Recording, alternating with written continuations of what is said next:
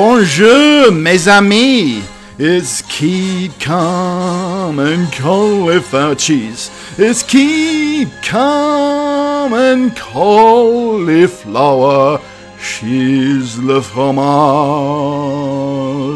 Le fromage. Keep Calm and Cauliflower. Yes, welcome along to the program, the show, the podcast, the little portal of whimsy and nostalgia that we like to call Keep Calm and Cauliflower Cheese. Episode number 26. You're very welcome to it. And some of the things that we may or may not be talking about today on the podcast. What's it like to drive James Bond's Aston Martin? An article that I was reading in the week. Wind, rain and hail helped Welsh rebels defeat the king. Leather trousers, raunchy, and now comfy too. Barbara Emile's memoir, a fabulous tale of sex, spite, and high society. Join the dots for a glimpse of the almighty. And Paris' student décolletage offends the home of nudes. And the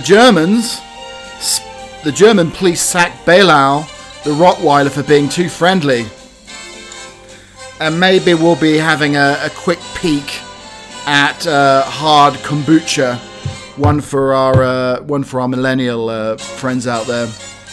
Hard kombucha. Heard of hard lemonade? So hard fermented cabbage, is that what it is? I don't know about that. Anyway, it's mist and mellow fruitfulness. The autumn has arrived. It still feels like summer in many parts. It's very, very smoky. It's almost like somebody's been smoking 1,000 Cohibas. But of course, it's a sad, sad tale of all those lovely forests being burned in California and in parts of Colorado, Oregon, and Washington. So it is tough to breathe out here. So a face mask is necessary for so many reasons at the moment. Many of you asking about little baby Maggie the corgi. Had to take her in to do some shots this morning. Those teeth are still like razor blades, and she doesn't like shots. And she's put 3 pounds on in 2 weeks. Is that a lot? I don't know. Am I feeding the corgi too much? A diet of venison sausages and blood sausage and a full English breakfast. I don't know about that. So we have some of our regular features as well. We have some arrows. We have some scallywag darts. We also have a little bit of medieval Tinder. We have a new feature, Enigmatic English Eccentrics, which we'll be digging and delving and exploring a little bit later on in the podcast. But welcome along to the program. It's so lovely to have you here. I feel your presence. Can you just please put on some trousers? I do, no commando here. It's a family show, so please put on some trousers and make sure the zipper is up as well. Thanks very much. A little bit of a public health warning there. So many people ask, Chappie, British butler of L'Angleterre, what's it like to drive James Bond's Aston Martin? Well, I don't know specifically. I have been in Aston Martin in the passenger seat, and my extra long torso was a little bit too long to fit in the Aston Martin. I nearly cracked my neck trying to get in. As I said before, I'm a very odd shape, 6'2", incredibly long torso, but very short legs. So my feet probably wouldn't be able to reach the pedals anyway, so I couldn't do a Flintstone type of thing. But anyway, so Judi Dench was right to wince as she rode alongside Daniel Craig in the Aston Martin in Skyfall. It's not very comfortable, is it, she asked, prompting James Bond to ask if she was going to complain the whole way.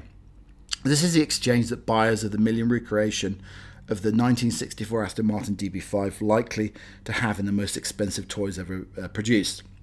On command, the car emits smoke and jets of oil out of the back, raises a bullet-resistant shield, rotates its number plates and reveals twin mock-up .303 Browning machine guns that recoil to the sound of the ones used in Goldfinger. The only significant gadget emitted is the ejector seat. You're joking. Paul Spires, the president of Aston Martin Works, said Bond would have struggled to use it. We didn't look at it. The hole isn't in the roof isn't large enough. Well, I mean, you're not trying to expel Henry VIII out of the roof. I don't know, maybe anybody above a 36-inch waist. I'd probably get stuck and need firemen to remove me from the roof of the Aston Martin. This is perhaps just as well. On a test drive, I accidentally knocked open the button guard a dozen times on the gear stick, leading me to wonder if Bond ever cut his skin on the metal spring. Aston Martin was also chary of installing wheel-mounted tyre shredders, which are included in the boot as a bit of jewellery but cannot be deployed. Mr. Spires assures buyers that the hydraulic rams would work and the bullet shield is more than just window dressing. It will stop up to a .303 round depending on the distance. The oil slick dispensers project water, but the smoke emitters are far more effective than in the film. The sat-nav system, if anything, too authentic. Aston Martin installed a modern one to allow the test drivers to navigate the 50 miles from its factory in Newport Pagnell to Stoke Park Golf Club near Slough. That's where Bond played Goldfinger in a game of golf. The car is a last word in merchandise for the Bond films, while being an authentic recreation of the 1960s sports car. Even drivers small enough not to scuff their head on the ceiling, as exactly my point, will wonder whether Bond's overnight drive from London to the Highlands in Skyfall wasn't his most heroic act ever. The DB5 does return in November with the twin multi-barrel guns in No Time to Die. Mr. Spires said the main problem with replicating the Goldfinger model was inserting gadgets without ruining the car. He said that despite M's complaints about comfort, the DB5 was about excitement. Compared to a chauffeur-driven Range Rover, it probably does feel uncomfortable. Well, I mean, that's the whole thing. It's a tight fit for a start, and I don't know if the seats are particularly comfortable as well. But you know what? I would drive from London up to Scotland in the DB5, given half a chance. So what do you ladies and mantelpieces think of leather trousers? Leather trousers are traditionally clingy, spray-on leggy things that you think your camel toe in lycra leggings is bad, you ain't seen nothing yet. Leather leggings will make your bum look bloomin' fantastic. Men and women, ladies and gentlemen. But they will also make your knees look semi-pornographic. Leather trousers are honk honk, wooga wooga, sex on legs. Many people's partners are obsessed with leather trousers to the point that they risk buying leather trousers and making them so very, very tight. But apparently the new leather trousers are unrecognisable from the old.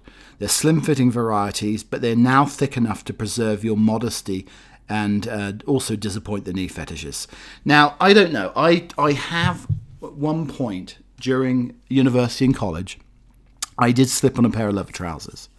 Now, it really does not leave anything to the imagination. The crown jewels are on show. It could be the Tower of London, let me put it that way. That's how on show the crown jewels were. But they do have a sort of like a I don't know. There's a little bit of naughtiness about it, and they do make one look slimmer. Now, the ones I had on were basically like a corset. And I sung Robbie Williams, Let Me Entertain You, with these leather trousers on, to a crowd of probably 500 people. So I think it's about time, as a 43-year-old butler, I need to break them out again. You know, when I'm out swinging the town again, when we have crowds out and about again, I think the leather trousers could come back into Chappie's wardrobe again. So I'm going to have a dig around, maybe go in a thrift store. I don't know if leather trousers second-hand are very hygienic, but that's something to think about anyway. So I do like a good astrological story. Astronomical story, even. Join the dots for a glimpse of the Almighty. Our ancestors once saw the faces of gods in the stars, joining dots in the heavens to create a celestial pantheon. The connection of these cosmetic patterns with religious experience may be more than mere coincidence. A study has found that the greater somebody's skill at subconscious pattern recognition, the more religious they're likely to be. In the search for order amid chaos, the researchers suggest our brain seeks out God. There's a notion of being religious makes you see the world differently, said Adam Green from Georgetown University. He and his colleagues wanted to see if the reverse was true. Possibly, it might be the way you see the world makes you more or less religious. The study published in Nature Communication looked at how a measure of implicit pattern recognition interacts with belief. All higher animals have some level of pattern recognition occurring below the levels of conscious thought. A bear might have a gut feeling that it's going to find a salmon in this part of the stream at this time of day. Or you might have a gut feeling about something neither of you would be able to say. Sometimes, as with salmon fishing, it might be useful. Green said it might also lead people to other intonations. People might see there's an order to what's going on. They might think there's an order to the universe. Your gut is right about that. That would bias people more towards aligning themselves with narratives and things that are happening for a reason. So I wonder if that's the issue that I have with my sort of worship of cheese. I'm wondering if the smell creates a sort of a nasal dot to dot that leads me almost Hansel and Gretel style to some of the most stinkiest cheeses at the supermarket. I think it's entirely possible that this huge British honker nose leads me to my fantasy food, which is cheese. And I think it is. I think it creates a nasal dot to dot and leads me to all sorts of unctuous and delicious stinky cheeses.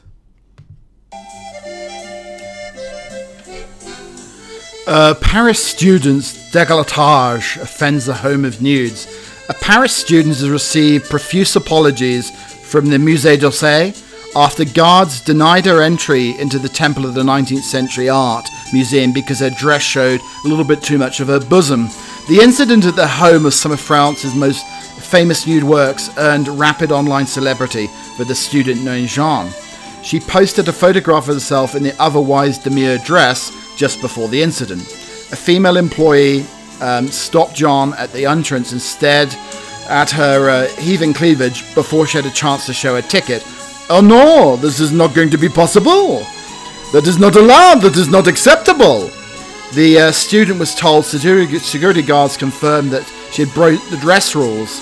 "At no time does anyone say my cleavage is a problem, but they were manifestly staring at my breasts. A crowd gathered. I was ashamed at the feeling that everybody was looking at my breasts. I was reduced to my breasts. I was a woman whom they were sexualizing. She agreed to put on a jacket and went to admire the paintings of naked women and sculptures of other naked women littered all around the museum." I do feel the same way when I wear bustier and show off the moobs. Now, I don't know if it's the moobs that are causing the offence or the excessive hair covering the moobs. It could be that as well. But anyway, I'm glad they've apologised to this young woman because that's all that she deserves. But next time, I don't think I'm going to wear any cleavage-bearing shirts when I go to the Louvre. A German police dog has been retired at the start of his career because he was deemed to be too sweet-natured for crime fighting. Despite having reared, almost from birth, an experienced handler and growing into an absolute unit of ripping canine muscle, Baloo the Rottweiler failed his exams for active service on account of his gentle temperament.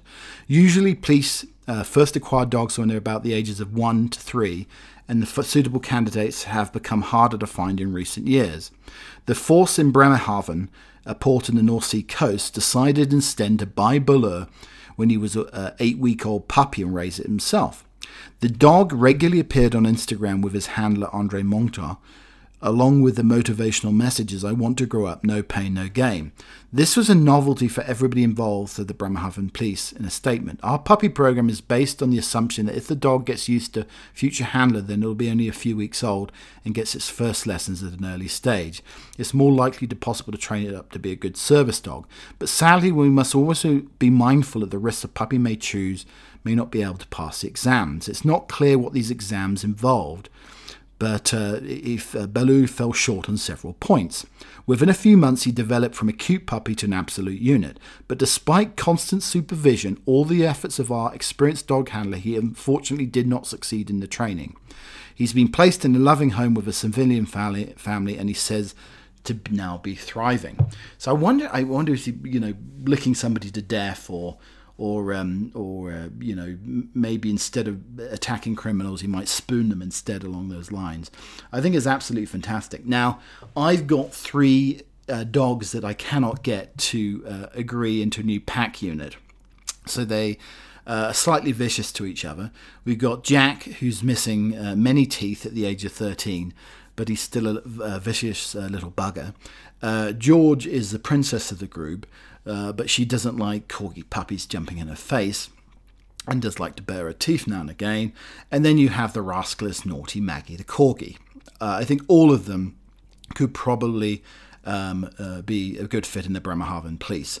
Maybe I'll give them a call and they could do that in their spare time to get out some of their aggression on hardened criminals rather than their father. So I'm sort of getting my introduction as a very aging Gen Xer, the hard kombucha. So not really heard of kombucha. I've seen it around, wondering if it's a type of like hot yoga or maybe something you see in the Kama Sutra. No, it's a hot drink that yogis used to drink. It's a fermented drink made of black and green tea.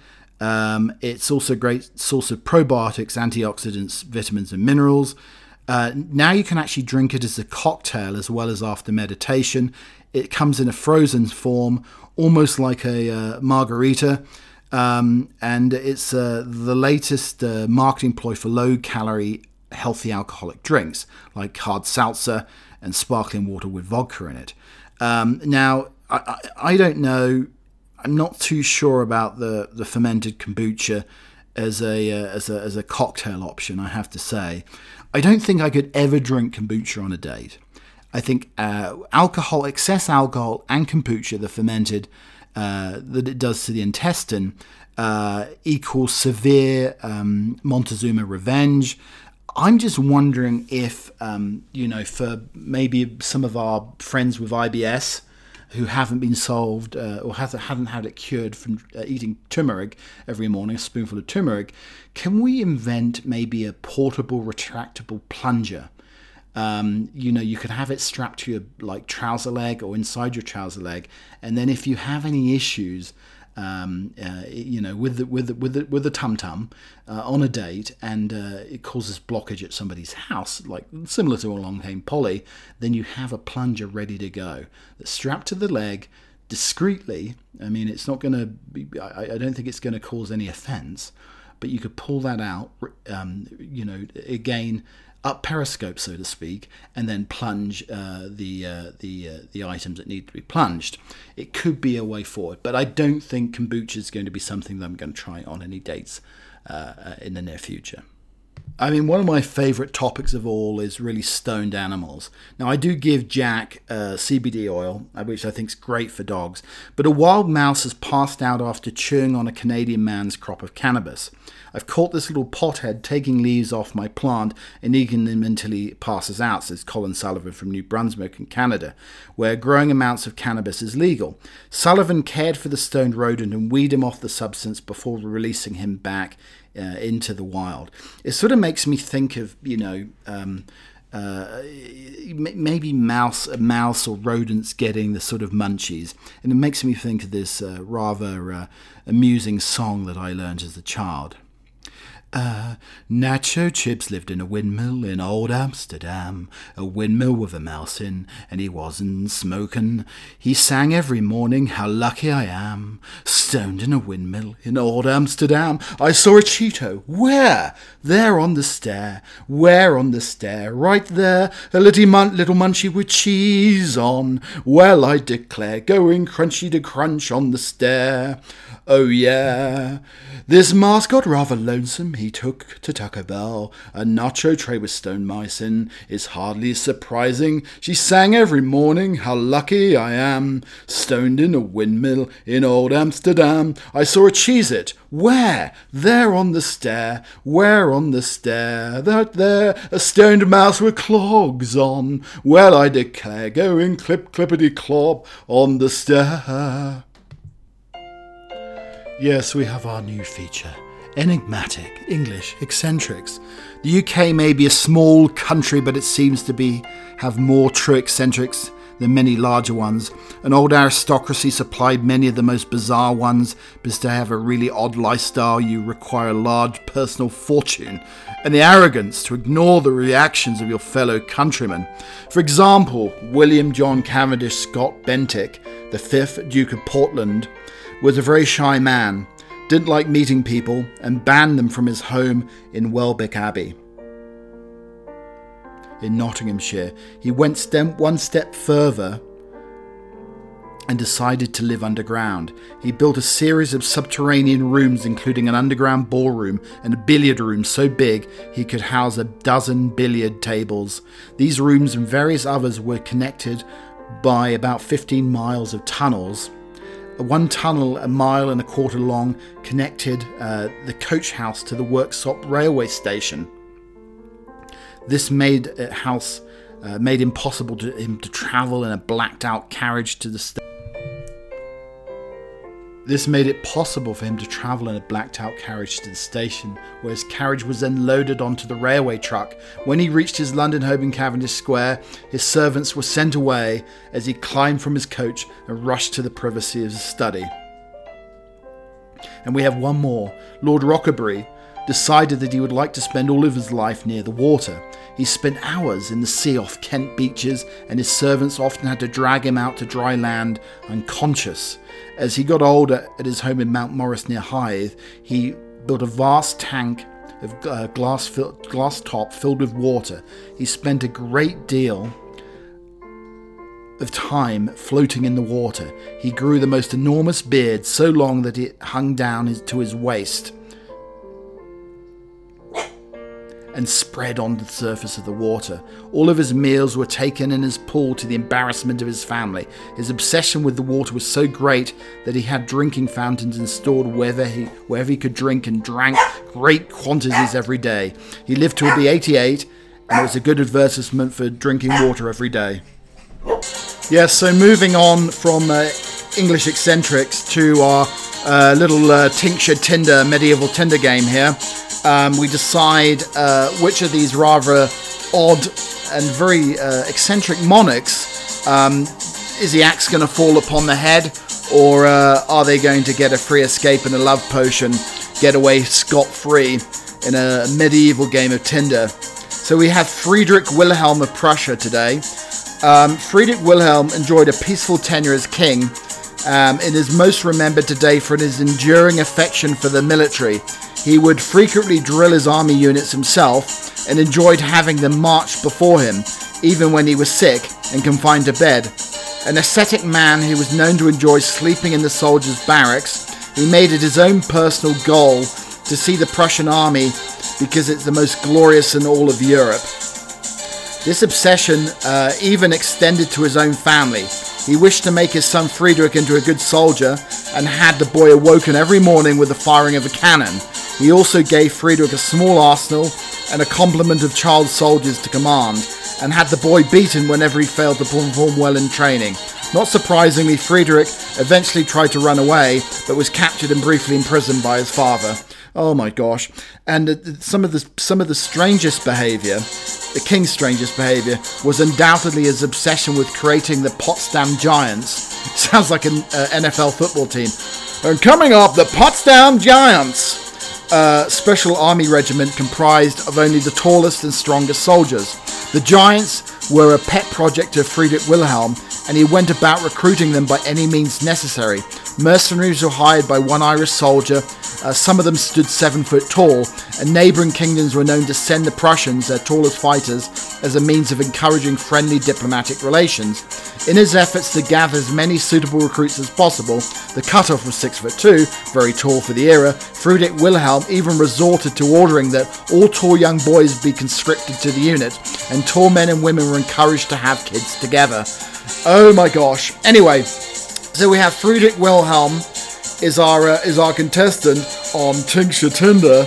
Now, I think by all accounts, he had a pretty peaceful tenure. So I don't think that he suffered the fall of the axe, so to speak. So I don't think it was any sort of crushing axe falling on Wilhelm this week. So we haven't got any nasty skull crushing moments from our friend Wilhelm this week. So definitely know that. Well, that's the old noggin falling off onto the block there. Yeah, I think he may have survived with a trumpet fanfare. That's probably very apt, actually, with his building his own army. There was none of the rumpy pumpy going on. So I think this is Wilhelm gets the fanfare for building a military army and having his well-trained militaristic son take over from him. And that is Tincture Tinder for this week on Keep Calm and Cauliflower Cheese. Hello there, love. It's Skillywag Darts. So welcome along. We have Scallywag Darts. So we take the most heinous crimes, headline crimes of the week, and we decide if it's going to be missing the board, triple 20, bullseye, or Chappie's special prize. So I think maybe missing the board this week, but there's so many of these stories. Woman has people in stitches after receiving an X-rated aubergine in a vegetable box. Well, I have to say, my daddy, he did show me whilst I was back in the UK last December a rather large, very well hung carrot. It was 2 legs, and the meat and 2 veg was certainly between the legs on the carrot there. That's what I have to say about that. I mean, we could start growing vegetables and marketing them as no meat vegan sex toys. So I think, growing veg, no meat vegan sex toys. So that one's missing the board this week.